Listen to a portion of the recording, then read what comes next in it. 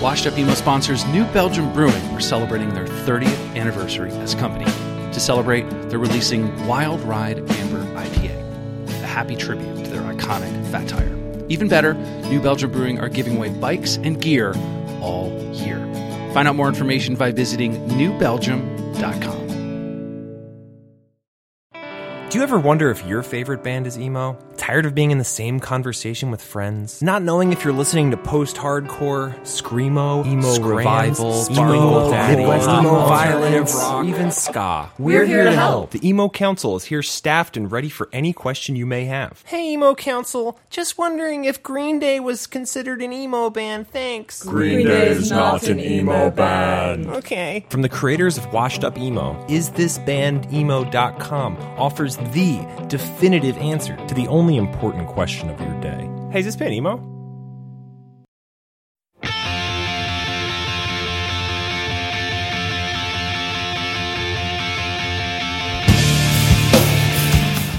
Welcome to episode 116 of the Washed Up Emo podcast. I'm Tom Mullen from washedupemo.com. Thank you for listening. Today, we welcome Greg Bennick from the hardcore band Trial. You're probably wondering right now, what does this have to do with emo? He's not an emo band. Well, fortunately for you, and unlike myself, Greg is an amazing speaker and storyteller. He is a motivational speaker, in fact, a humanitarian, and a movie producer. This man does not sleep, but he also knows a lot about music, a lot about how we perceive music, and it was a really, really enjoyable conversation.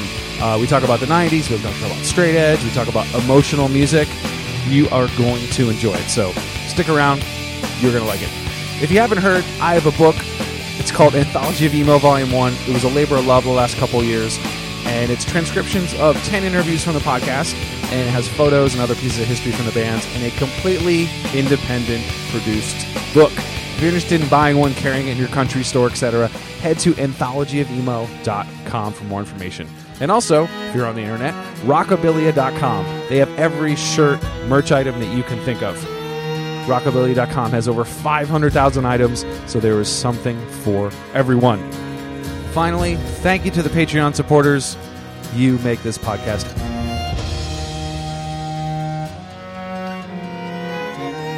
This is episode 116 of the Washed Up Emo podcast with Greg Bennick from Trial.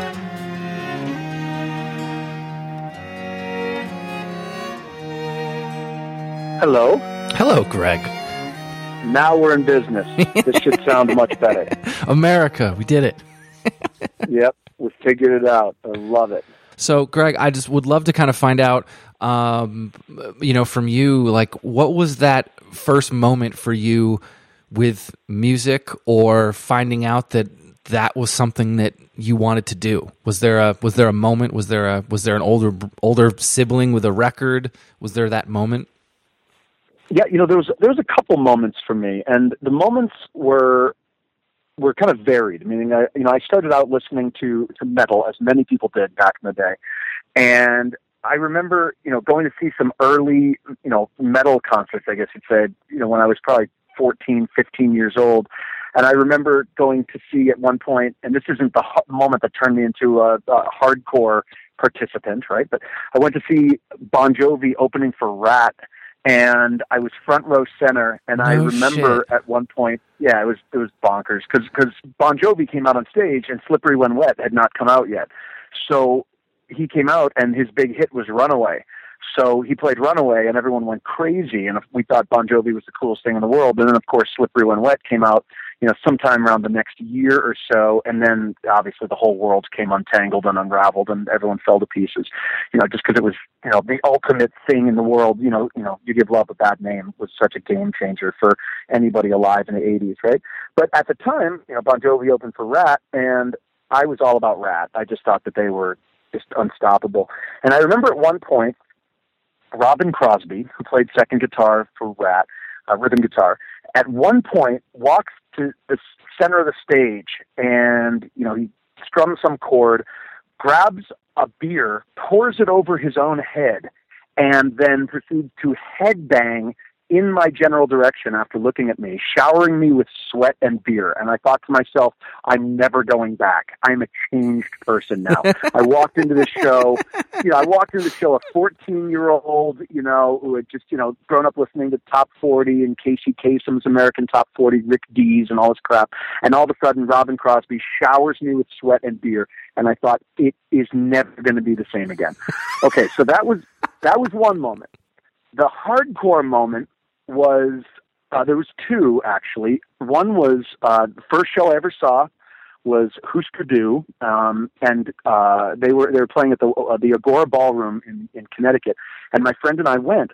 And at one point, we decided to walk around in back of the stage just because, and we were walking around in back of the stage, and Grant Hart and Bob Mould were drinking water from a water fountain. And as we walked by them, my friend said to them, "Welcome to Connecticut." And they both turned kind of like, "Yeah, okay, cool kid, thanks," And as Bob Mould leaned down to get a drink of water, my friend added, "Just don't drink the water." And they both turned around and laughed as if we'd warned them, you're in the third world now or something. But, just don't drink the water. And they turned around and laughed. And I thought, no way, you can actually talk to the musicians in punk rock. This is so cool. And they respond to you. This is amazing. Because that didn't happen with Robin Crosby. I could have said to him, thanks for the beer, sweat, shower, and he wouldn't have responded to me. But these guys actually turned, laughed, and responded. And then it went one step further, and this was the hook that changed it all for me. I went to see Naked Raygun at the Anthrax with my same friend, and at one point in one of their songs, there's this quick musical break and this 3-word vocal line, "I'm still hurting." And Naked Raygun's playing, we're right up front. They get to this break in the song, and in that moment where Jeff Pezzati, the singer, is going to scream, and I'm still hurting, my friend standing right, we're standing right in front of Pezzati, belts out, "And I'm still hurting," at the top of his lungs. And Pezzati doesn't even sing the line himself. He just looks down at my friend and just goes, "Yeah!" He's so stoked. And I thought, oh my God, you can not only speak at the punk rock people, but interact with them and take control of the show on your own terms, based on your own passion. I'm changed forever. And that was it. So, those are. You can see the sort of parallels a lot about with DIY, with hardcore, with that sort of connection with the audience. What did that start snowballing in? That's some fucking great shows. Rat, Husker Du, Naked Raygun. That is such a great class. The class of rock right there. It's crazy. Yeah, and the thing is, I don't pretend to be so old school that I'm truly as old school as it gets, right? Because if you talk to people, talk to the people who are around in New York, talk to the Sibs and Richie Birkenheads and all these people who were around in hardcore and going to shows, in the proverbial, you and your crew would have never made it through the days we hung out in 1982, like the Judge lyrics, and you start to hear stories of 1982, 83, 84, 85. It's oh my goodness, this is crazy. Or I met, I was at this conference, a business conference, and I mentioned punk rock. I was actually speaking at this conference. I mentioned punk rock. This is last month. And a guy about 60 years old walks up to me after the conference in a suit, and he says, "Hey, you ever heard of Sick of It All?" And I'm like, "This is weird." "Yes, sir, I've heard of Sick of It All." We're on a business conference. "You ever heard of Sick of It All?" And I'm like, "Yeah, I've heard of Sick of It All." He's like, "Yo, Craig Satari, that's my cousin." And I'm like, "Holy shit." So we're standing around this business conference talking about Sick of It All, New York hardcore, and the shows that this guy went to at CB's, in the 70s. I'm like, oh my God, these are the real humans, So my point is, I don't propose, to be so old school that I'm of worth based on that merit alone. But when I think about the first handful of shows I saw, it was literally the first 4 shows I saw were Husker Du, Bad Brains.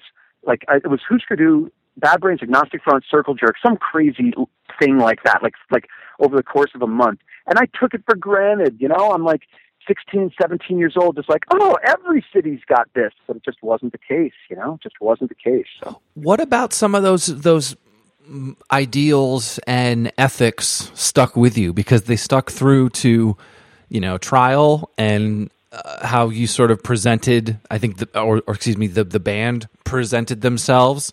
and sort of those things that, if there was violence at shows or if there was those stereotypes, like you were sort of, what did you pull from each of those to sort of put that together? Because yes, they were bands that in hardcore shows would be like, everyone, listen up, we're going to tell you something, but they didn't do anything. They just kind of said it for 5 seconds on stage. What was that difference for you? I know we're skipping ahead, but I feel like it kind of plays into, you saw those things. You saw Bob Mould laugh at you. You saw, the guy from Naked Radio. What were those things that connected? Well, the things, I'll tell you just a perfect example. There was one night my same friend, and I went to see a band called Victim's Family. I couldn't name one Victim's Family album right now for you, but at the time, evidently, I liked them. The show ran long. There was some cancellation of something and blah, blah, blah.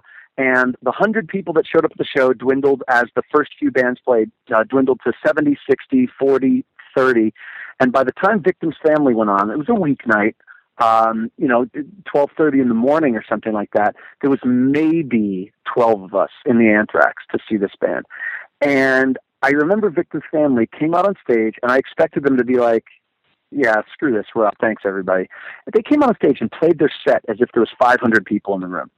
And again, I couldn't name one song of theirs at this point, but I was so taken by the fact that the band cared about the people who were there, not getting lost in their own egos about the people that weren't there. That was a huge lesson for me. And many years later, when Trial played, and it was either Cincinnati or somewhere in Ohio, I remember, I think it was Cincinnati, we played a show where the opening band started, and there was maybe 30 people in the room. They left, all their friends left, and then the second band set up and played. They left, their friends left, leaving the sound man, my friend Andy, who I had invited, and us. And the sound man sound-checked us and left, leaving Trial in the venue, in this basement venue, with my friend Andy. And we just sort of looked around at everybody. They looked at me, and we're like, all right, let's go for it. So I just said, this one goes out to Andy. This one's called Through the Darkest Days. And every song was like, this one goes out to Andy. She was the only one sitting there. Like, they're standing there. But it was that ideal of it's for the people who are there, not you don't do things in response to the people who aren't there. That was a perfect example of how that carried over for me. And then the other thing that did it, quite honestly, was just listening to hardcore that had ideas and punk rock that had ideas in it. One of my favorite albums was The Proletariat from Boston, their album Indifference. This was a game changer for me. This was an album that was so melodic and not angry, yet it was so pissed off and so unable to reconcile the fact that homelessness was allowed or that Native American injustice against Native Americans was allowed. It was so angry, yet not being chugga, mosh, punch your friend, that kind of thing. And I thought, oh my God, if these guys can be like intelligent and insightful and angry at the same time, maybe that's something to aspire to that I might hit as a mark someday. And did you think, I'm going to be a singer, or were you playing guitar? Were you doing bands in Connecticut, or did that only start in Seattle? Yeah, no. I was doing bands in Connecticut. I was playing drums, and I say that very, very, very cautiously. I hit drums with drumsticks, but there's a difference between doing that and actually playing the drums. I was a horrific, piss-poor drummer. I had a band called Process of Elimination in Connecticut, which put out a 7-inch a million years ago. And, no one cared other than our friends. We used to do shows in this barn in the next town over, and all the same 40 kids would show up every time and mosh, and we'd all go eat at this diner afterwards. We thought we were the coolest thing in the world. While the Gorilla Biscuits youth of today's were playing, 40 minutes away at the Anthrax. We were pretty oblivious to that for a while. We were just like, we're doing our own thing and we rule. Like, we didn't need anybody else. But when I moved to Seattle, it was only because a couple friends were starting a band, and I thought, why don't I try to sing? I had no idea what I was doing. My God, no idea vocally what I was doing. But just decided to give it a try just because, I was so inspired by the weird singers. And when I say weird singers, I say that with such love and affection. Just like, the singer of Code of Honor, like in this punk band, or Proletariat, these people who were taking totally unconventional approaches. I was like, why not? I could try to take an approach. I don't have to sound like, Roger from Agnostic Front. I don't need to sound like Ray Cappo. I can just sound like Greg, whatever that sounds like. And, honestly, I contend that it was only 2-3 years ago that I figured out how to sing. Maybe 4 years ago. Like I had no idea what I was doing for about 17 years. I mean, I love that sort of the singing part, and you know, that's such an important part of the song, as everything is. But for me, it's like if I listen to a band and I'm like, I can instantly be like, well, that sounds like Agnostic Front. I mean, it's like I want something a little bit different. It's why I loved Sheer Terror. I thought Paul Bearer was like a little bit different for me. I don't know. It's you know, there was just some, you know, it was almost like a little firing squad, you know, to be like, oh, they sound like this. See you later. I want something a little different. and I hear you about Sheer Terror. And the reason I laugh is because my girlfriend's favorite band is Sheer Terror. Okay, so now I've said that publicly. Okay, I've said that publicly. When she and I started dating, you know, when you meet somebody and you start to get to know them, if you've ever been in a relationship that's failed and you're carrying any sort of wound, you start going through nope, that's a deal breaker. And if you're too sensitive and not yet self-assured and not yet over your past relationship, ridiculous things can be deal breakers, right? Because you're so afraid of getting hurt again. It could be like, she doesn't like onions. That's it. This isn't going to work out. And you protect yourself and you self-sabotage the relationship. Okay, so going into this relationship, I said to myself, no self-sabotaging. Just going to see how it goes. Anything goes. Like, there's a lot of different things that can go right and wrong in a relationship. I'm open-minded. And then she's like, I love Paul Bearer. I love Sheer Terror. And I thought to myself, there's no possible way this relationship's going to work. Like, there's no possible way. There's no possible way. And I think I said to her outright, I will never admit, even to people I don't like, that you like Sheer Terror. I won't admit that to anybody. No one's going to know. And, you know, recently, you know, they played like last weekend with Indecision. And Tom Sheen and I were texting back and forth. I'm like, dude, are you really playing the show with Sheer Terror? Because my girlfriend loves Sheer Terror. I can't believe I'm admitting that to you. And, you know, we had a quick chuckle about it. But there it is. Now it's out on the table. It's out there. My friend that knows, everybody that knows. My God. Okay. What's your deal with Sheer Terror? I think they're great in terms of being unique. The idea that my girlfriend loves Paul Bearer is a little bit unsettling to me. What can I say? Like, this is not like, put it this way. If she said, you know what I love, Greg? I love Fight Club. Brad Pitt, like, so hot in Fight Club. I'd be like, you know what? No question about it. Brad Pitt in Fight Club, that's about as hot as a human male can get. Like, no question about it. Okay, if she said that, I'd be like, you know what? Game on. Or she's like, I went to see Deadpool, and what's his name, Ryan Reynolds. Like, this is a hot human male. I'd be like, I'm with you. But when she's like, I love Paul Bearer, it's like, I don't even ask, what do you mean you love Paul Bearer? Like, you find him attractive? Like, you like the quality of his voice? Like, his lyrics appeal to you? Like, I don't want to know. I don't want to know. I just, like, let it be. I just let it be. I can't wait for the tour. I can't wait. Oh, God. Yeah, just bonkers. Anyway. So when you got to Seattle, was it something that it was just like you said, a couple friends said, come out, we want to start a band? Yeah, basically, I was in Seattle a few years. I went out to go to acting school, graduated acting school, and after acting school, Derek Harn, who later played bass in Himsa, and Tim McIntosh, who was in Trial, all the years of Trial, they wanted to form a band, and they came to me, and I can't remember how or why it was me. Maybe every other singer in the city was taken or something. They're like, shit, we'll call that Greg guy. But they wanted to do a band that was kind of like straight edge 88 style, like late 80s. Because remember, this is 1995. We're talking about this. So that was the recent kind of wave of awesome, was the late 80s that everyone was looking to. And, you know, basically the idea was late 80s hardcore mixed with ideas or mixed with politics. And I was like, I'll give it a shot. Like, I knew the barest bit about, you know, native politics. I'd done some support work for the Western Shoshone Nation in Nevada. And I was like, all right, let's do this. You know, let's give it a shot. So we started to get together and found a drummer and, you know, just went for it. But yeah, it just kind of happened. Just, you know, really just kind of happened. It wasn't like this grand plan where I was like, I must sing. No, it was, you know, they asked and I said, sure, why not try it? And then Seattle at that time, and if you think about it, I was in high school on the East Coast. Seattle could have been I mean, to me, it was the other side of the world. Was there a scene that you guys were? And now that you mentioned Himsa, I remembered them. But were there others that there was some semblance of a scene that you felt? It seemed, because it's hard to kind of be that far away. If you're on the East Coast, you got 2 hours to go to Philly. You can go, you can do all those things. What was it? There was probably some big differences to that. Being so used to Connecticut. Yeah, huge differences. For me, moving to Seattle was culture shock to the nth degree, right? For exactly the reason you said. It's like, oh, so-and-so's playing in New Jersey because I grew up in Connecticut. Let's just drive there. So-and-so's in Philly. So-and-so's in Norwalk, in Boston, whatever it is, you could get to a show, and I don't even think I ever went to a show in Boston, but if had we wanted to, we could have any time. And Seattle is just geographically isolated, more or less. At the time, there was a good punk scene in Portland, not yet a thriving hardcore scene. Vancouver, BC had Strain, who was, they were the kind of quintessential hardcore band from Vancouver. And credit where credit is due, Seattle had a hardcore scene, not by Trial's doing, but by the doing of Undertow, and before Undertow by Brotherhood and Resolution. You're right.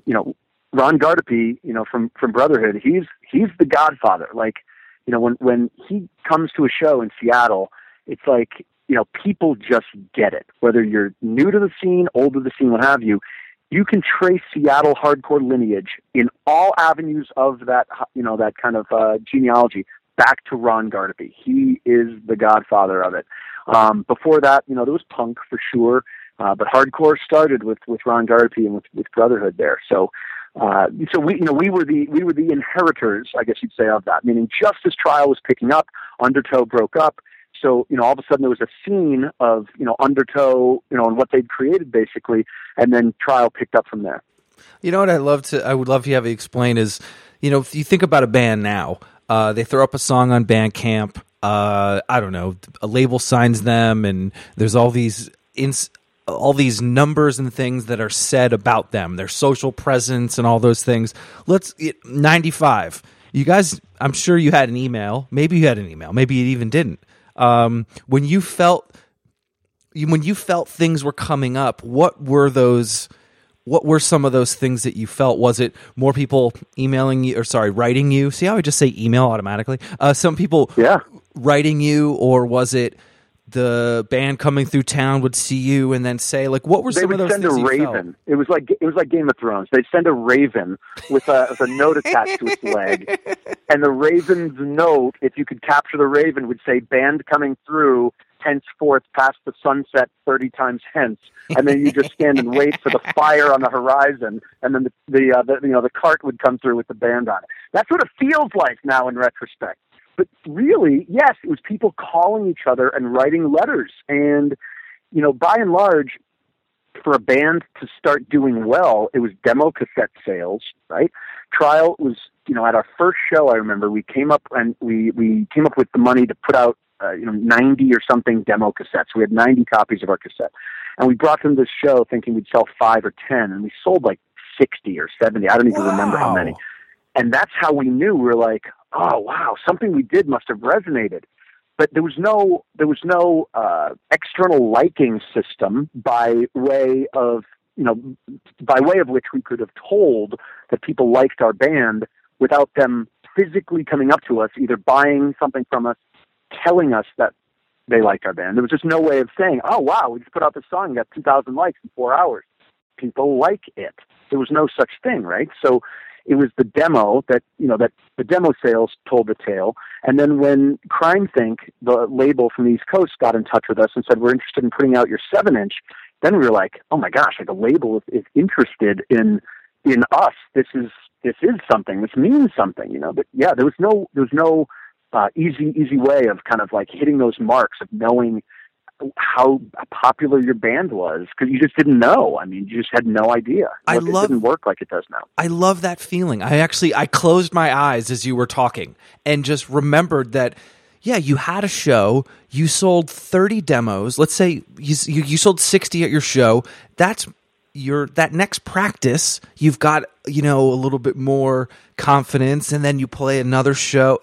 It seems like and maybe I would love your take on this. Now it's like, you put something up on YouTube and 5 people, or, you get 5 spins, or, it's 1,000 over a month, and you're like, well, that failed, meaning but you don't even know.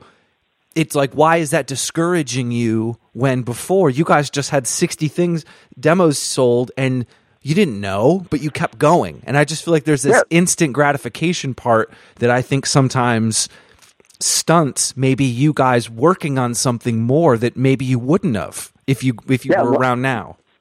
And the thing is, we are all fragile creatures, right? We are all fragile, insecure, terrified, crumbling, terrified creatures. This is what we are as human beings, like all of us. No matter whether we're this, we're just fresh out of a breakup and we feel insecure and terrible, or whether we're just this stalwart, powerful human being like Paul Bearer.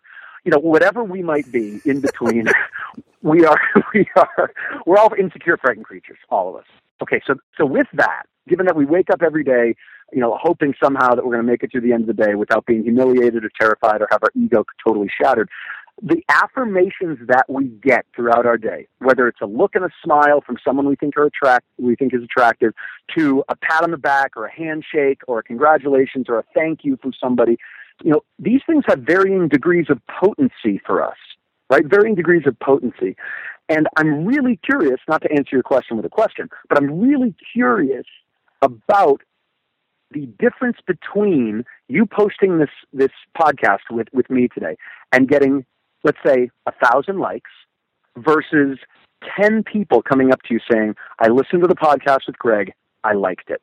Would you rather have the 10 in person or the 1,000 likes? And that's not a question answered specifically, because what happens if it's 25,000 likes versus 200 people coming up to you face to face?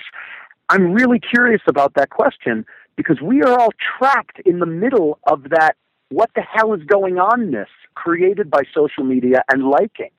The validation which comes from me putting something on Instagram, putting something on Facebook, tweeting something, and getting a certain number of likes, like that does something for me. But it's scary because, it's empty. Like you alluded, it's empty.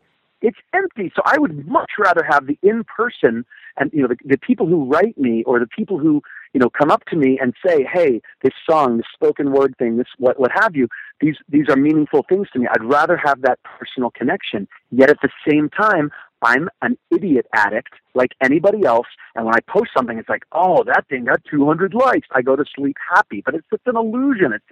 It's seriously poison for the brain, and we just can't stop taking it. That's the part that when you said it, I was like, I would rather have. I mean, I got an email from someone. I forget if it was the Philippines or something, and they were like, "We love your podcast. We've learned about all these bands," and I was like, "Day made, done. I don't need anything else in my day. I am full." Some fucking random kid is stoked on something, and I don't even know him, and he wrote me, and that's it. That could have been one like. That could have been a comment or an @ reply on Twitter. And yes, it's good to have the conversation, and that's how you talk to people. But it just feels empty at the end of the day. Yeah.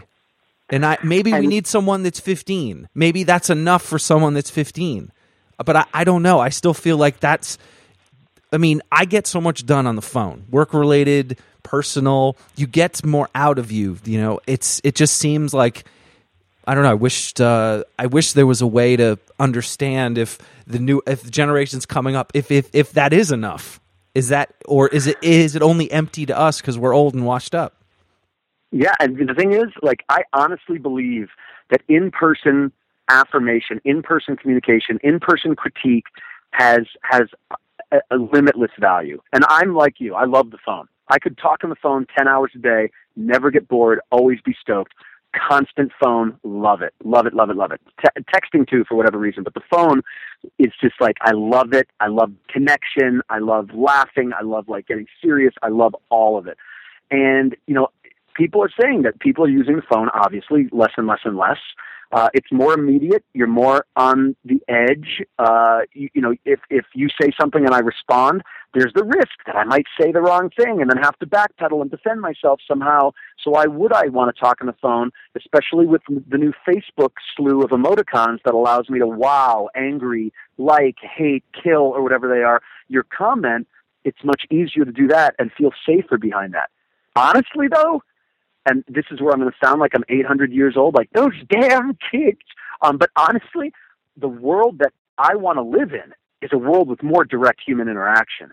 Like, and I admit it, I'm an idiot addict. I am connected to social media constantly. I'm constantly drinking the poison, like, or drinking the sweet nectar, however we want to look at it. But at the end of the day, I crave being out in the world talking to people. I don't care where it is. Spoken word tour across Russia, hanging out in Haiti, United States, Canada, South America. I crave it all day long, meeting people face to face, friends, enemies, whomever, talking to people, talking through things, connecting in this one and only life we have about the things that make us feel. That's all I care about at the end of the day. And social media for me is never going to take the place of that. Yeah, it's again that empty feeling of being like, wow, this isn't what this is. And then it's like almost a perception too. You post a happy photo all day, and then there's these people, they post photos, and then a couple years later it's like, oh, we got a divorce, or there, it's this.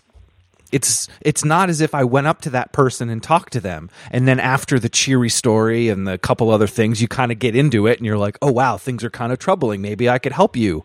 But it's like this perception of it, and I feel like there's some with music and performance. I would almost hate to be a band today.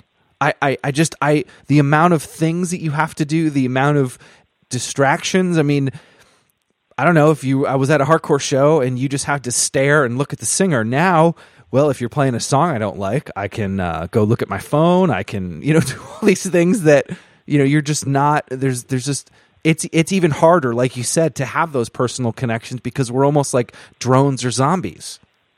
Yeah, it's tough, right? And you hit on something earlier that really resonated with me when you said the kid from the Philippines writing you saying, I love your podcast, could have been a like.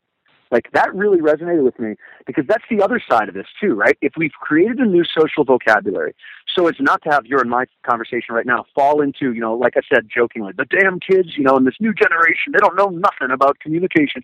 Like, if we've created a new social vocabulary and a new interactive emotional vocabulary that expresses itself through clicking like or, whatever other digital means, it might very well be that there's so much more behind that 1 or 2 or 3 or 1,000 likes that we might never hear about, and we just have to have faith that it's there because, like you said, the kid in the Philippines, he might have just clicked like on a post rather than written to you. The fact that he went the extra distance and made that extra effort really made a difference for you. But there are sometimes I know that I really, really, really like my friend Jake's video, but I don't text him and say, dude, I love your video. I don't call him. I don't drive to San Francisco and say, hey, I saw the video and it really changed my life. Instead, I like it. So that's important to remember too, right? And, maybe it's just that we are in the midst of a changing social dynamic that we have yet to truly understand. And I don't mean you and I, as guys in our 30s or 40s, have yet to understand. But I mean literally the social fabric has yet to be woven tightly enough for us all to truly understand how we're communicating, why, and when.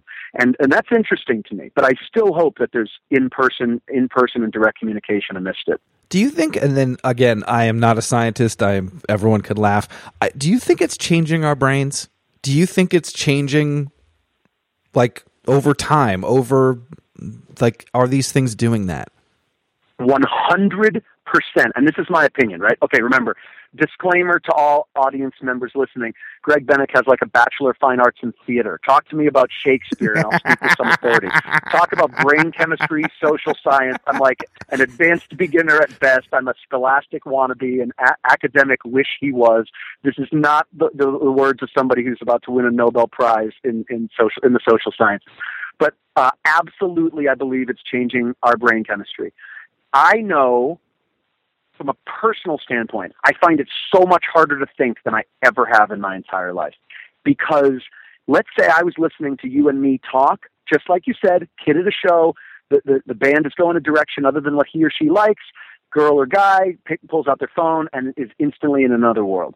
I'm the same way, but if I'm reading a book and I hit a passage that I don't understand, my default mechanism now is, oh, I wonder who texted me. Pick up my phone, right? Or if I'm online, I'm reading an article, I'm like, oh, God, this is challenging. I find myself automatically, checking this, that, or the other web page or getting easily distracted. And we've all done that. We've all, sat down to say, you know what, my mom's birthday is next week. It's really important that I look up the birthday present that she likes. And then, within 7 minutes, we're reading about the mating patterns of otters, or how to solve a Rubik's Cube, or watching some, YouTube video or whatever, right? So, at the end of the day, our ability to stay focused, at least my own, is absolutely changing. And if there was somebody who was involved with science here, I'm sure they could tell us that I'm sure there's been studies done that today, whether young, older, or in between, cell phones and computers have affected us in ways that don't allow us to process in the same ways that we have before. I'm almost positive of that. Yeah, I mean, I feel like it's those things that, I was watching some old game show, and they're smoking, and how ridiculous that looks. Or even going to shows 10 years ago in New York City, there was cigarettes, and now there's not. And I just, oh wow, that's really dumb. I wonder what we did. Same thing. They're going to be like, remember all those assholes looking at Facebook all day? And you know what, that could be, and you've totally hit on something. That this is what I was talking about before, about the social fabric not having been yet woven tightly enough for us to understand what's going on with new communicative patterns. Times change, and society changes in dramatic ways. And you hit on one, the smoking thing. Like now, if you're smoking, you're an asshole, right? But 40 years, 50 years ago, if you were smoking, you were totally cool. It was on planes you were smoking. I always use the example when thinking about this. If listeners who aren't in the 40s would never remember this TV commercial. I remember it as the first thing I remember from television. I was probably 3 when this came out. But if you Google or look on YouTube for American Indian crying TV commercial or something like that, there was a TV commercial on, and it was in the mid-'70s. I was just a little kid, and it's this car driving down the road, if I'm remembering it correctly, and the people throw their garbage out the window, and it lands at the feet of this guy in Native American garb, like stereotypically Native American garb, Native American guy, and it pans up to his face, and he has looked down at the garbage littering his earth, and there's a tear rolling down his cheek. Okay. That sounds melodramatic and ridiculous in a day and age where if I want to look up deicide videos, I can do that from my phone. But back in the day, this was devastating for the country and changed the social fabric and the social framework yet again, so that we did not then, in time, throw our garbage out the windows of our cars and litter. It became unheard of over time. We just wouldn't think of doing that generally today. And you hit on it with the smoking, too. It's over time, cultural values change, things change, our relationship to whatever it might be, gay rights. And, now in the last few years, of course, not that it hasn't existed before, but trans rights has come to the forefront of conversation. 50 years from now, I would hope that people are sitting around having conversations about how, Facebook and social media changed everything for us in the same way that they would sit around and say, what? Smoking at shows? What? There wasn't gay marriage for everybody? What? Trans people didn't have equal rights, and look at history with this incredulous kind of what the fuck, how could that possibly have been the case? And I hope that they look at social media and say that this was an interesting stepping stone on the way to something more dramatic and more interesting. Not sure, hopefully though. Yeah, I hope so too. And I think what you touched on a little bit earlier had me thinking about hardcore again, and I just always had this fascination of the hardcore show, the community, if it was Food Not Bombs or if it was the DIY ethic. And obviously that's something that really I fucking love and feel like I'm trying to take pieces of every day. And there's something about hardcore that I think maybe I want your perspective on is, there's always the time where someone says something or you have something to say or your lyrics. And there are people that believe that. There are people there that are going to do something. There are the smart ass that's going to yell, "Shut up and play the song." There's going to be people that are just there to punch someone. Because hardcore felt so, had this outwardly of, yeah, we're community, and then there were crews, there was rivalries. I always had this tension with it, and it somehow pushed me away from it, because it just didn't seem like. Do you feel like that's with every scene, or I think you being up there, being politically minded and saying these things, were you hoping that you're not going to take over the whole room, but you're going to get maybe one? Like, always. Yeah. There's always one. There's always going to be one.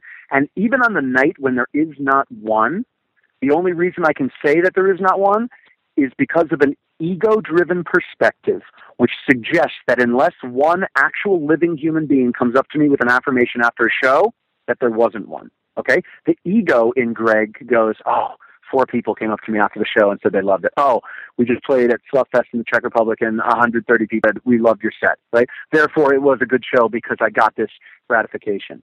That's bullshit and craziness, because it speaks to exactly what we were talking about before. I need the likes. Click on me. Show me that you like me.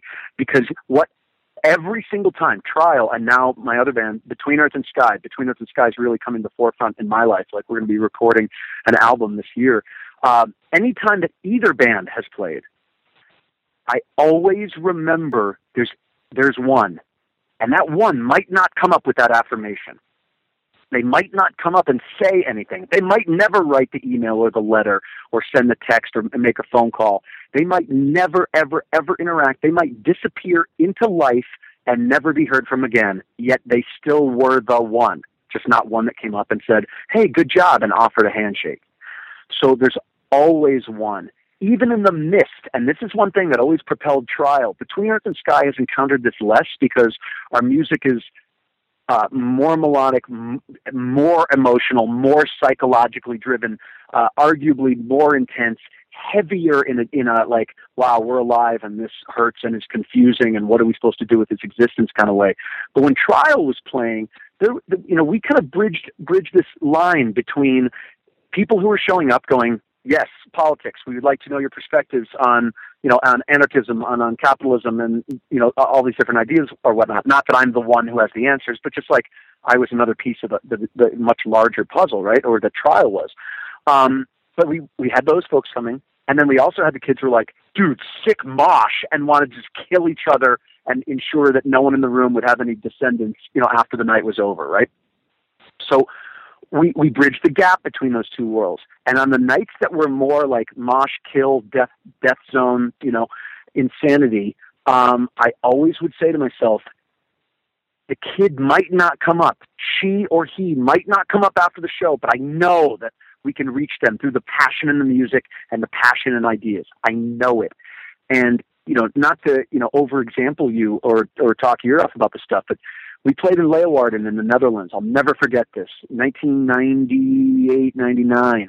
And I said to the audience before our song, when there's nothing left to lose, I said, let's try an experiment. For the next 3 minutes, whatever you do it in response to the music, in response to the lyrics. If you know the lyrics, sing along. If you don't know the lyrics, sing along. If you want to scream, sing along. If you want to scream, whatever you want, sing along.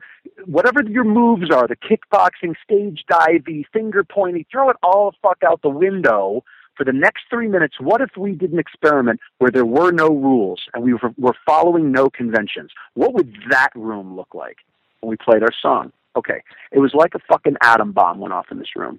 And it was an atom bomb that was detonated by a room full of people who gave themselves the permission to express themselves freely. That was a rare and awesome moment. That sounds amazing. It was bonkers. After the show, a woman came up to me after the immediate group of people who were like, great show, great show, great show, great show, handshakes and high fives.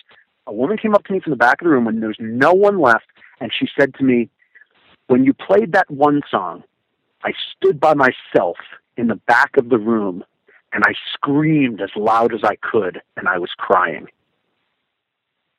That moment changed my life. Wow. I hugged her with everything I had, and that for me was the lesson, right?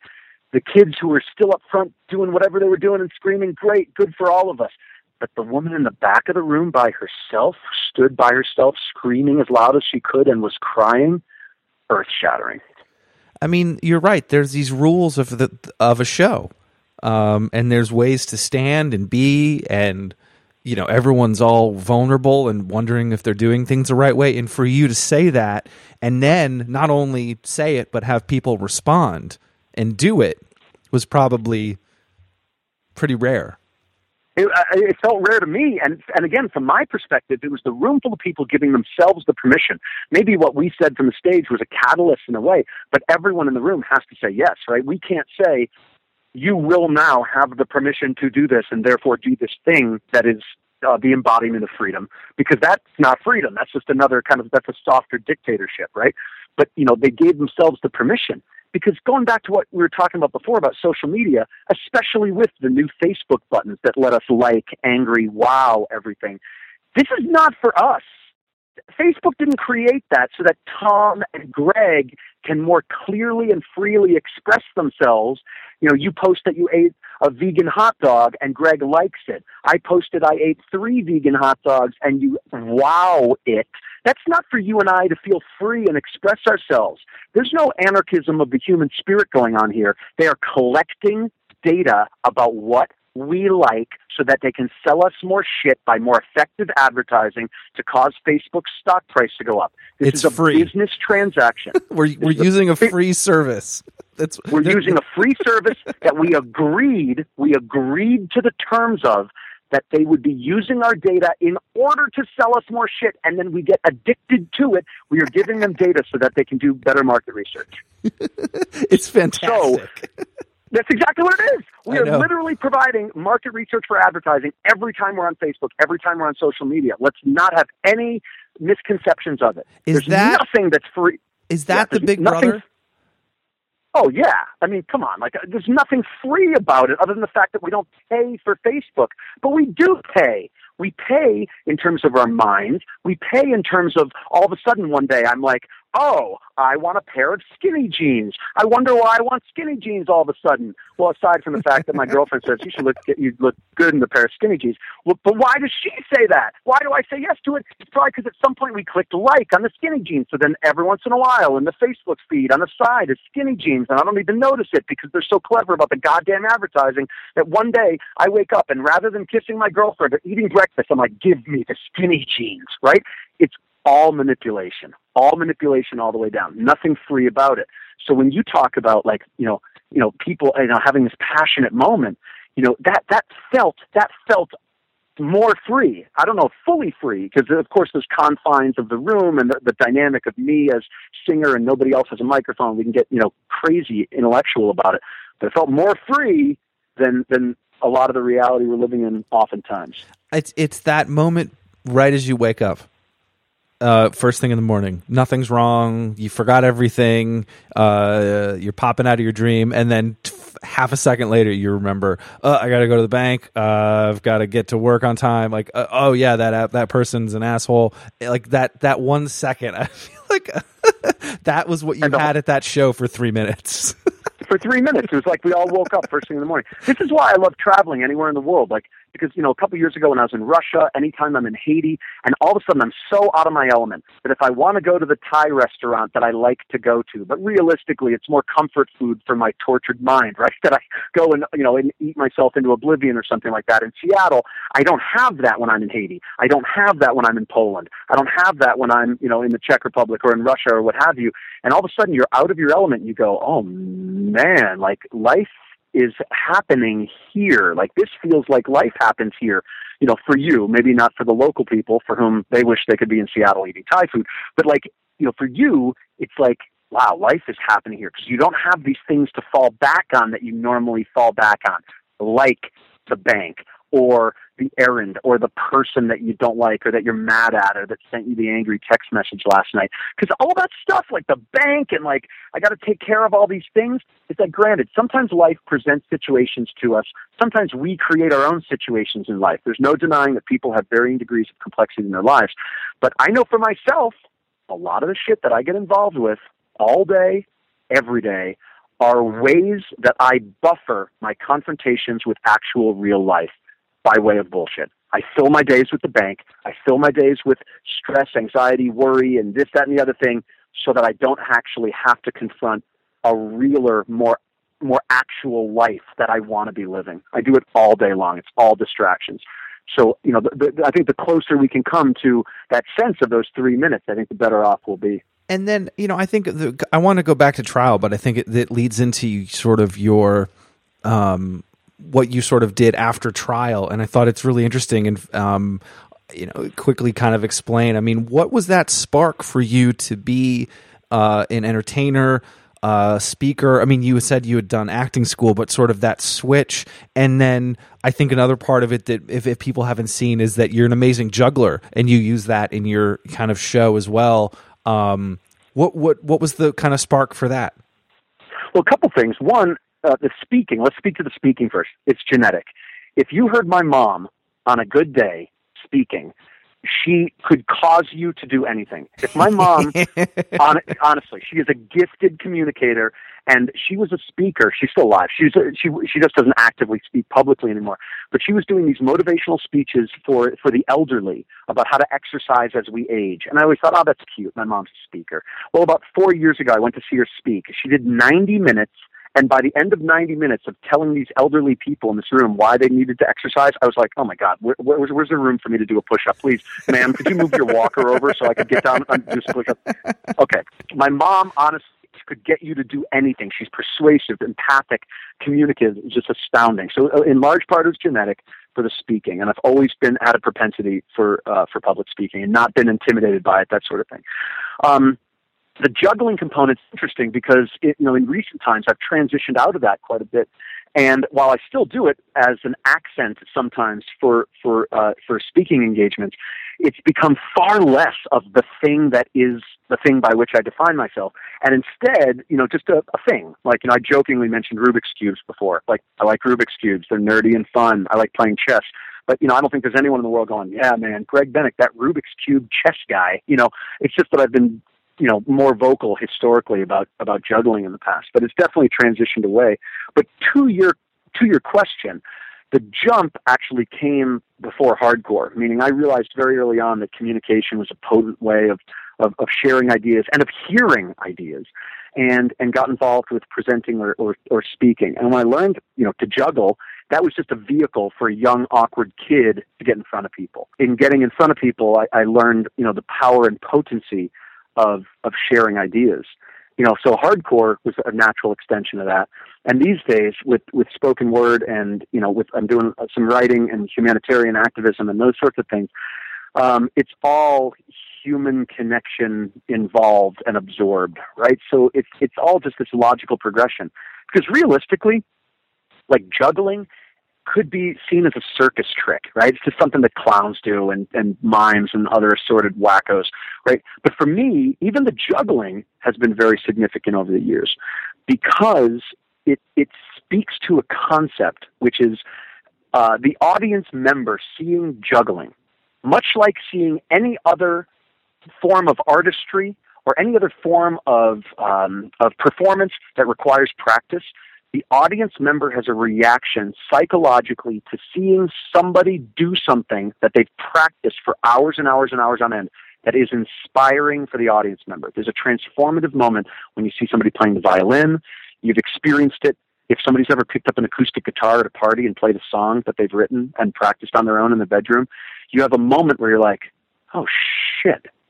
And the oh, shit moment isn't, I'm an idiot. The oh shit moment isn't, they're so cool. The oh shit moment, if we really got into the psychology of it, in my opinion, is, oh shit, I could do something like that. I could practice something too. Look at what they've done being a lonely human being in the world. Look at what they've done being an awkward, confused human animal. They learned how to make this amazing song and play that guitar. That's so cool.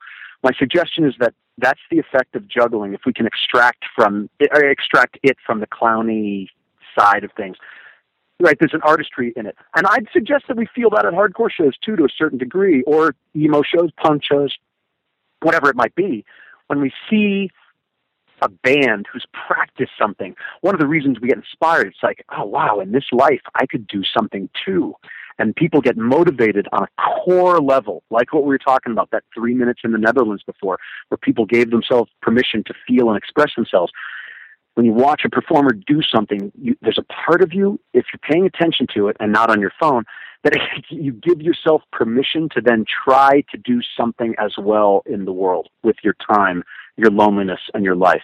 And that's powerful to me. So, yeah, that's the tie-in with juggling. That's why I've stuck with it over the years rather than, completely moving on from it, because I'm so fascinated by it as a performative and communicative tool. And then when you're doing these sort of speaking events, and you had said you did some spoken word and schools events, corporate events.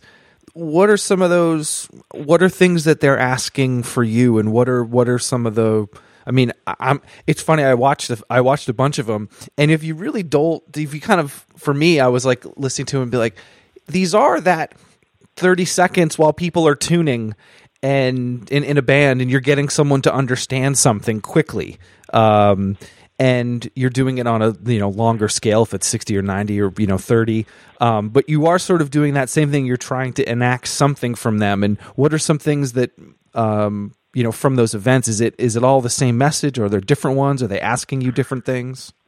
It kind of runs the gamut, because keep in mind that there are some events where people call me to speak, to be a keynote speaker at a conference of some kind, and corporate aside, like they call me to speak for student conferences, universities. They call for different types of events. Like a couple of years ago, spoke at an animal rights conference. But all different types of conferences, not just corporate, certainly, right? So, but even amidst that, there's different reasons why I'm being asked to speak. It might be, hey, we heard about the work that you do with 100 for Haiti in Haiti. Can you tell us about helping people in the third world without falling into imperialist colonizing tendencies, right? How do you inspire people or help people help themselves? Could you talk about that? So, absolutely. Okay. That's a very different night than, say, if I'm doing spoken word at hardcore shows or on tour, where maybe I'm just speaking about, either funny stories that have happened over the course of being on the road or just in the course of life, in hopes of making a connection with the audience on some terms that they can relate to. So it's a number of different approaches, right? I always think of it from a dramaturgical approach. And what I mean is that, the dramaturg in the theater is the person who determines why this play is going to be produced. How is it going to be produced specifically falls under the director and other people. But the dramaturg asks why this play at this time in this theater for this audience in this city, questions like that, and then is able to inform the director. Okay, do you want to do Romeo and Juliet? It's 2016. Here's some reasons why we would do that play, so that when the play gets produced, the audience goes, "Oh shit, this isn't just some Shakespearean drivel. This applies to me and my love life and the things that I experience on a day-to-day basis." That backstory of the why and the how and the what and the where is really critical. Well, I find that when I'm on the road, if I went into a spoken word performance with the ideas from last year's tour, I'd be bullshitting the audience. And that's true too. Like, whether it's a conference or whatever at which I'm speaking, if I go in with last month's ideas and last week's ideas, I'm going to be doing a disservice to the audience. I always try to ask, why this story for this night, for this audience? What's the reason behind it when I go in? And that sometimes means that I've done tours where the first 14 nights of the tour are different, say. The first 10 nights of the tour are a different hour, a different 45 minutes, because I just want it to be fresh for that audience in that moment. So it's different, to answer your question. It's different depending on the night, depending on the audience, depending on what's been going on in that particular city. For example, last night we had, we all read in the paper about this, violence, KKK kind of situation, and, Confederate flags, people stabbing each other and whatnot. And in Oakland, I think it was, I only had a chance to read it very quickly. Yeah. So if someone was speaking there tonight in that city, I hope that they would have everything they say speak to elements of that somehow, some way, which would be very different than the conversation we'd be having, in a different city on a different night where maybe something funny happened or something, emotionally charged happened. So, I try to make sure that I'm present with it. I love that, because I'm just thinking of, because we're in the political season too, I just remember, it's sort of the same thing like a band. The band will say, "Hello, Cleveland," and hopefully, it's the right city that they yell out. And then that person has that, connection. Or it's that politician that'll be like, I was just down there at Jimmy's Chicken Shack or whatever, whatever it is. And they're like, what a great chicken. And everyone's like, oh man, or if you're in Tallahassee, I went to Guthrie's, and everyone gets excited because you actually know what that is, even though it's fed to them by somebody. But you're right. I'm not saying you're doing that, but you're right. You're doing more of an understanding of that environment and what's been happening, and then you're able to craft that story or that talk to them. And it seems like that relates to the music part too, because you kind of want that the same thing when those people are in some random ass town. You want them to feel connected to you and not feel intimidated. Absolutely. Yeah, absolutely. And the thing is that it's almost like crafting it in the moment for people. And when I go out on the road this next year, I'm going to be speaking. I have this idea of speaking in some lighthearted, funny way about suffering and survival, right? Because I had a really bad hand injury this last year, and I've been in recovery from this hand injury. And thinking on perspectives on suffering and survival and all that comes with it isn't just negative all the time, and hasn't been just negative for me. Granted, lots of pain, and for me, hospital visits and blah, blah, blah, and those sorts of things. But what it's meant for me is looking at, from a different perspective, at something that would be very easy to, I think I'm going to invent a word right now, perspectivize with almost like a limited sense of scope. What I mean is this: it'd be very easy for me to go, hand injury, bad, life, over. That would be very easy. Or for somebody who didn't have a hand injury, breakup, sadness, life, over. But it could be a different perspective that gets carried through amidst a suffering or a traumatic situation. So I want to, kind of bring some different perspectives, some humorous and not even humorous, but funny perspectives to the suffering and surviving nature of human beings. And to do that requires being in the moment with people so that they don't just go, okay, I'm not really relating to what he's saying, so it doesn't apply. But if you can make it apply on that night for a specific reason, then you get moments like that Leeuwarden in the Netherlands, that 3 minutes.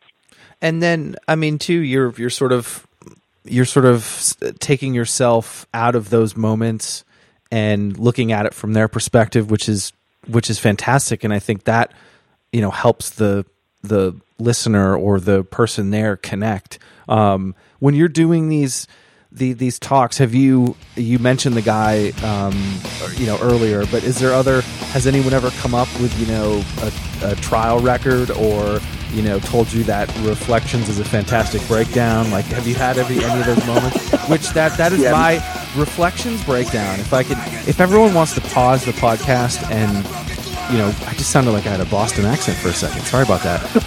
So if you want to go and Reflections has a fantastic breakdown, listen to it and then come back.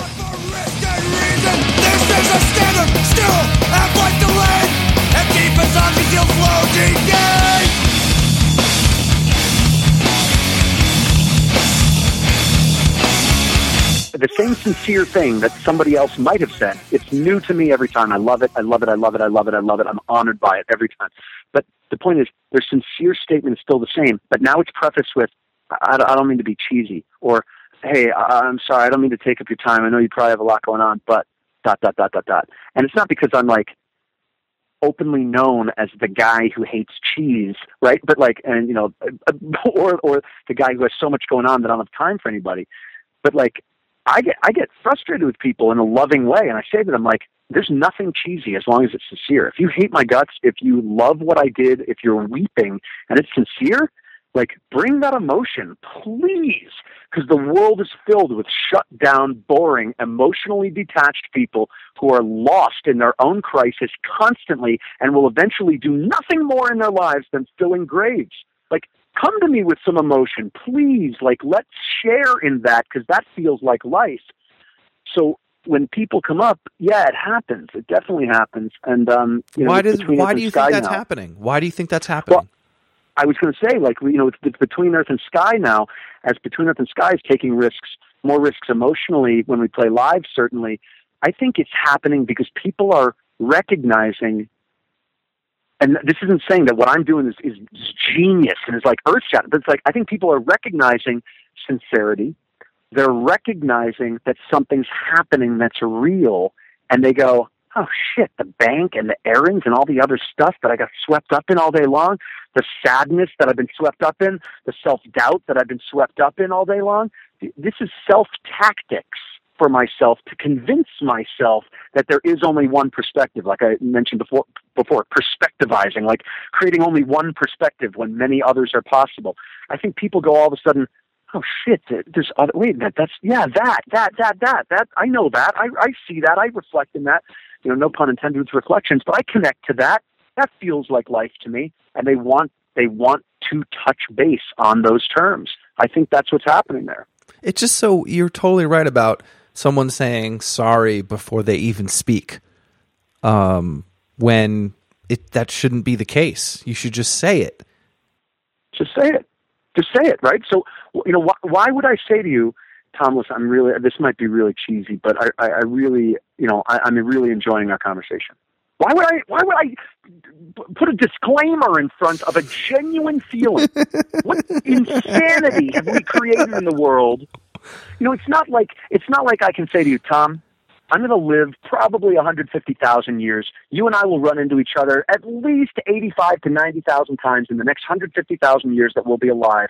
So, even though I'm feeling a little insecure today, it'll come back around in time. I'll feel better next time, or the next 80,000th time I see you. We'll work it out. Meh. Dude, we live for a blink of an eye and then we're gone forever, right?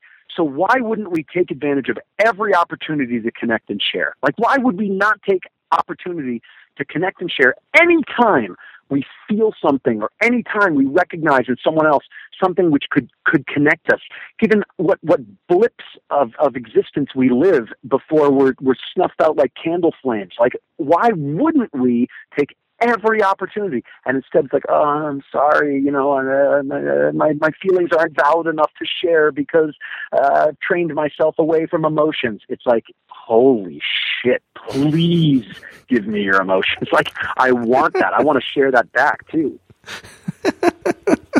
No, it's true. The thing I always love about sorry guys, we will talk about emo for 5 seconds. So I love. Who gives a shit? I was just gonna interject and be like, I really like the Weaker Thans. Like, they're really important band for me. Okay, thanks everybody. Mic drop. So, well, that's the point. Is that there's this perception that emo is sad and that it's supposed to be negative and it's all about, your feelings. I never once felt sad listening to the genre emo. It's not like I wanted to fight people after listening to Madball. I wanted to go down to the Lower East Side and find Freddie. Like, that's what I wanted to do. Right. Okay. That said, I think that emo exploded the way it did. And the reason that emotionally charged music or emotionally driven music is still compelling to people is because, as the old adage goes, rage is a mask for the pain. Okay? So when we hear music that's just out and out anger and rage, sure, we can tap into that. And there's some value there. I think we all feel anger and we feel rage.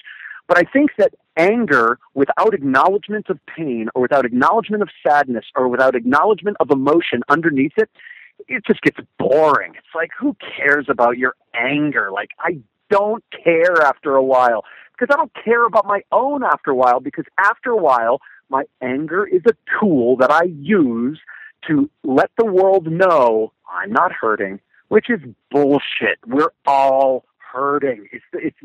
We could devote a whole other episode to the psychological nature of human beings and why it is that we are all constantly confused and hurting. Let's take it as a given just for this moment. Write me after the podcast. We'll get into huge conversations as to why. But my anger is a mask for the fact that I'm feeling emotional and or hurting.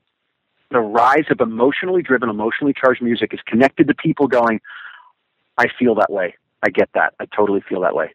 Like, put on any Weaker Than's album, not to just, call out, from the joke before, but I mean it. Like, call out, or rather, put on any Weaker Than's album, and like, for me, it's like, oh my God, yeah, I feel that way. Like, I genuinely feel that way. I don't feel angry all the time. A lot of times I feel like this, and I think that is what caused the rise of that kind of music. It just connects with people who are willing to take that jump. Yeah, and it was And I think too that time, or sorry, not I didn't even mention time. I say the 90s or even 2000. I felt, you could have played with an emo band, an indie band. You could have had a trial show with the Weaker Thans. That wouldn't have been a weird thing. And I think that totally would have happened. Trial played shows, a number of shows with Saves the Day. That I would have loved that. I don't know why I must have. Yeah, I think about that to this day, and I'm like, what? Like, how did that work? And in retrospect, their fans probably hated us, ours hated theirs, but I hope that there was crossover, and I assume there was. There's 100% crossover. Yeah, totally. I just think there was a certain group of, and I'd love your take if you have one, I think there was a certain group of people that were into hardcore, got into post, found out about emo because a lot of the hardcore guys were in other bands that may be a little poppier, maybe they sang, maybe they took some punk stuff, or they got really slow, or they got acoustic, and you sort of had this lineage and a little bit of acceptance as the artist went through their chain. There was a moment where I think people realized that, holy shit, we can make a ton of money, we can get signed, we can do all these big things if we sound like this. And people started trying to sound like it. It got derivative, and I think a lot of those fans, not all of them, a lot of them gravitated toward it, were in it for like a second, and then went away. And I'm not saying everyone has to be in a scene to like get it, but I feel like if you're going to be supportive of something, I hate it when people half-ass it. If you're going to go in and support something, support it. And I think there's a big subset of that group that's a fan of this era or that genre name associated with 3 or 4 years, not something that has a long history and something that you're supposed to travel with. You touched on something I think is really interesting, which is, watching the artists change, but also, people getting into that or liking that. What I always found fascinating is that you'd be at a show and somebody would be, two-stepping, kickboxing, whatever the parlance of the era was that we're talking about. Crowd killing is the new thing, right? So whatever it is, they would be doing their dance moves. And at the end of the night, that same person would be like, yo, you staying in my house tonight? Yo, fuck, let's go, And you drive to their house, and the second you got to their house, what would you do? You'd listen to Morrissey. Everyone would listen to Morrissey. Every night. You'd walk into the kid's house and he'd just be like, yo, fuck, whatever. The apocalypse was coming down on his head in every second, and the only way out was that he was going to fight his way out tooth and nail, and we'd get inside, and his whole room would be Morrissey posters, and immediately you're listening to Smiths all the time. So many people were listening to emotional music, and it didn't have to be Morrissey or the Smiths. So many people were listening to emo. So many people were listening to post-hardcore, post-punk, if you will, but post-hardcore, and it was everywhere. And I think that there was an understanding, a kinship of sisterhood and brotherhood amidst all of us, that there was more than just the anger. And the angry, it's still around. It's persistent. It's still around, and it always will be. But I think that there's been this connection between people over time that, like, wow, I like more than just, I like more than just, this raging, angry music that we all listen to when we go to the shows. It's like, that's not to say I don't like raging, angry music. I just love at the end of the night where you can tone it down a touch and get in touch with other sides of yourself and the people around you as well. Well, that's that part of it that, like, you loved a bunch of different things. I mean, you saying that you did a Saves the Day tour. Like, I would have been absolutely stoked because my hardcore life would have loved it, but my punk emo would have loved it too. And I think there's that group of people that were accepting of all of those, and I think there was an example that I think last week or a few weeks ago I saw a show, and it was these 5 singer-songwriters from the emo scene. It was the guy from Bayside, Get Up Kids, Andy from Hot Rod Circuit, and Dan from Alkaline Trio. What was interesting is that during Get Up Kids, Saves the Day, or Bayside songs, everyone was sort of quiet or singing along and doing things. But if Hot Rod Circuit and Alkaline Trio, they were talking or they weren't listening, and you could see the band or the other guys on the stage getting frustrated. And that was the microcosm to me, because Hot Rod Circuit and Alkaline Trio weren't that big. and Get Up Kid Saves the Day, Bayside were, and it's those kids were only there for that, and they didn't have this sort of sense of shut the fuck up at the show, that it just, you didn't grow up like that. And I just thought that was such a frustrating moment, to be like, I just wanted to be like, don't you understand? Well, I wonder too, though, if that same show on a different night would have a different effect, right? You might be dead on accurate about it. I wonder if it would have a different effect, because I've been to enough Alkaline Trio shows and watched people lose their minds. But I think I see what you're saying, that a younger demographic maybe wouldn't have connected with these, with these different bands, right? In the same way, I'd just be curious to see what would happen night to night over a course of a tour of that, if it would have changed. It actually happened a couple nights later again, and there was there was like an article about it being like one of the artists went off stage, got frustrated with the audience, didn't want to come back out again. Like it seemed like it happened, and it goes back to that sort of transition thing that I'm talking about, where there was this moment, I call it post-Bleed American, from the Jimmy Eat World record, of sort of, there's this moment of, there's a group of people and that kind of understand the connections, and there's this group of people that don't, and I think even the bands are frustrated by it. That would be curious. It'd be curious to talk to bands, especially, Jimmy Eat World's a perfect example, right? Because Bleed American, game changer. The album that came later, immediately thereafter, the name is escaping me right Futures. now. But I remember just Futures. Yeah, it didn't hit me as hard as Bleed American had. And I'd be really curious to talk to them about, how they saw things changing for them, or, when they go out and play now, how things are different. Alkaline Trio, maybe, that's maybe a different example. But I'd be curious to find a band that has an older and younger demographic. Maybe Jimmy Eat World is not a good example there, but an older and younger demographic, to see what their perspectives are and how people are responding over the course of a set. Like, as they play older songs, and, of course, every band sees this. You play the old music and, people are really into it, play the new music and people don't know it as well. But maybe in the examples that you're giving, the people who are hearing the new music have heard it in a context that they don't get the scene, or they don't get the concept of the show. They don't know the history of the artist. They just like that new song they saw, on YouTube, or, that somebody told them about online, and they're responding to it differently. That's pretty interesting. And I mean, it is a lot of shut up and play the hits. I just thought it goes back to maybe even the first thing we talked about was sort of that discovery. There was that effort involved of finding something, going toward learning about something, and it's fleeting. That could have been one song on their playlist. And yes, they showed up. Fantastic. I'm so happy they did.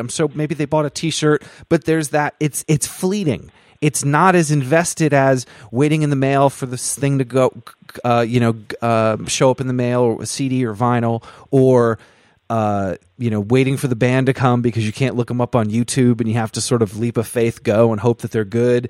I just think those sometimes things, maybe it is just shut up and play the hits because it's so fleeting. Yeah, I mean, this is what we were talking about, right? Like the culture of likes, and I'm not saying a younger culture. We are all part of it, right? We're all part of the effect of social media, the effect of interaction. I remember when my mom learned how to text, and I'm like, this is going to be the apocalypse.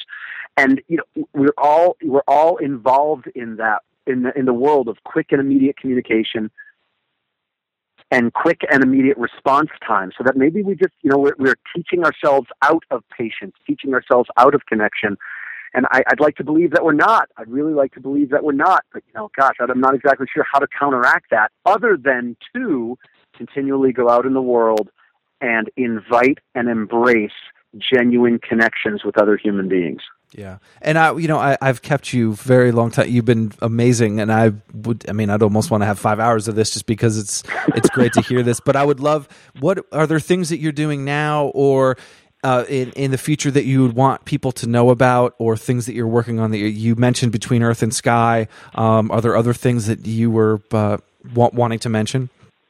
Totally. And let's do this. Like, if enough people click like on this episode of the podcast, we'll do a follow-up episode Or if two people come up in person from the Philippines and say, I am Filipino hardcore woman, I am Filipino emo man, we like episode with Greg Bennick, and I actually shake your hand, we'll do a follow-up episode. So either 1,000 likes or two in-person people from the Philippines. Well, do the people from the Philippines have to know who Paul Bearer is?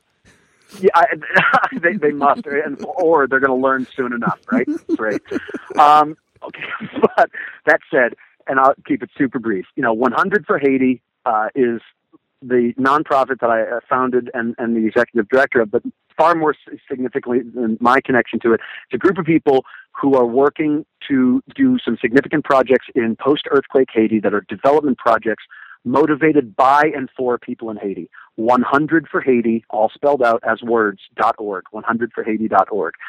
Between Earth and Sky, of course, I would invite anybody anytime to check out the band, Between Earth and Sky. And, there's always projects happening. I'm just starting to write a book about a cultural anthropologist named Ernest Becker and make a short film, actually, about the last hours of Becker's life. And I'm sure that I'll have information about that up on gregbennick.com. spelled GREGBENNICK.com. And it's interesting that you mentioned the juggling before, because the website's in transition. For a decade, GregBennick.com has had this juggling component to it. And the new GregBennick.com will have no references to juggling at all. It'll all be about ideas. It really will. It's all designed. I'm literally waiting on myself to come up with the text for a couple of the pages. But yeah, it's juggling free. Greg Bennick, now juggling free. Look at you're transitioning again. Exactly. It's important to redefine and to kind of dodge and weave and move constantly. It's important. So yeah, that's enough for people to get started with. And of course, I always welcome people being in touch. So if any listeners hear anything that they want to talk about that I've said or that we've said together, I would love for them to be in touch with you, put them in touch with me, however that works. We'll go from there. Great. And I guess I have to end it on emo. You mentioned the Weaker Thans. What are some other favorite bands from that era or the genre? I would say that I have spent such an inordinate amount of time listening to the Weaker Thans that they're the only bands that throughout our entire conversation I've thought to myself, I've got to mention the Weaker Thans, that come to mind. I love it. I think that, there's something like what happened was they played 4 nights in San Francisco a couple of years ago where they played one album each night. And I had never heard the band before. I went to see Morrissey actually that night, and he canceled. And a friend of mine who was in line with me was like, "Yeah, he can't. Oh, he does it all the time." Morrissey cancels shows. If he coughs on a Tuesday, he cancels the show the following Saturday because he's been sick, right? If he stubs his toe, it's like, anything can happen to cause Morrissey to cancel. It could be atmospheric, the weather, a cat crossed his path, superstition, anything, and he'll cancel shows. Okay, so he canceled the show in Oakland, and my friend said to me, "Hey, I'm going to see this band, the Weaker Thans, tonight, and they're playing this album and their second album. Do you want to go see it?" I'm like, "I don't know anything about the band. I'd love to go." And because I had nothing else to do since Morrissey canceled, and I went, and it was just mind blowing, like front to back, just like every song they played was incredible. And it just after that, it just changed my whole perspective on the band. It just really opened up a lot to me. So yeah, in follow-up part 2 of this conversation, I'll listen to some bands other than the Weaker Thans, and we'll go from there. That's fine. I only referenced Jimmy Eat World in the podcast, so people are probably happy there's something else mentioned. Totally. All right. Well, Greg, thanks again. I really appreciate it. Absolutely. Great talking to you, and let's follow up. We'll talk soon. I look forward to talking to you or any of your listeners anytime. This has been great. Thank you so much. My city's still breathing, but barely, it's true. Through buildings gone missing like teeth, the sidewalks are watching me think about you. Sparkled with broken glass, I'm back with scars to show. Back with the streets I know will never take me anywhere but here.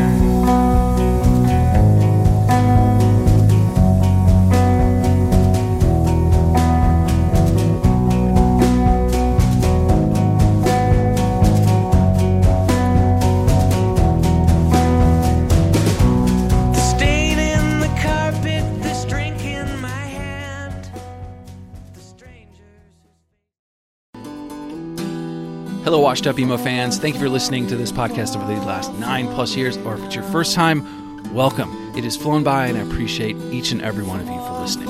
And for this current episode you're about to hear, I do have a favor of you.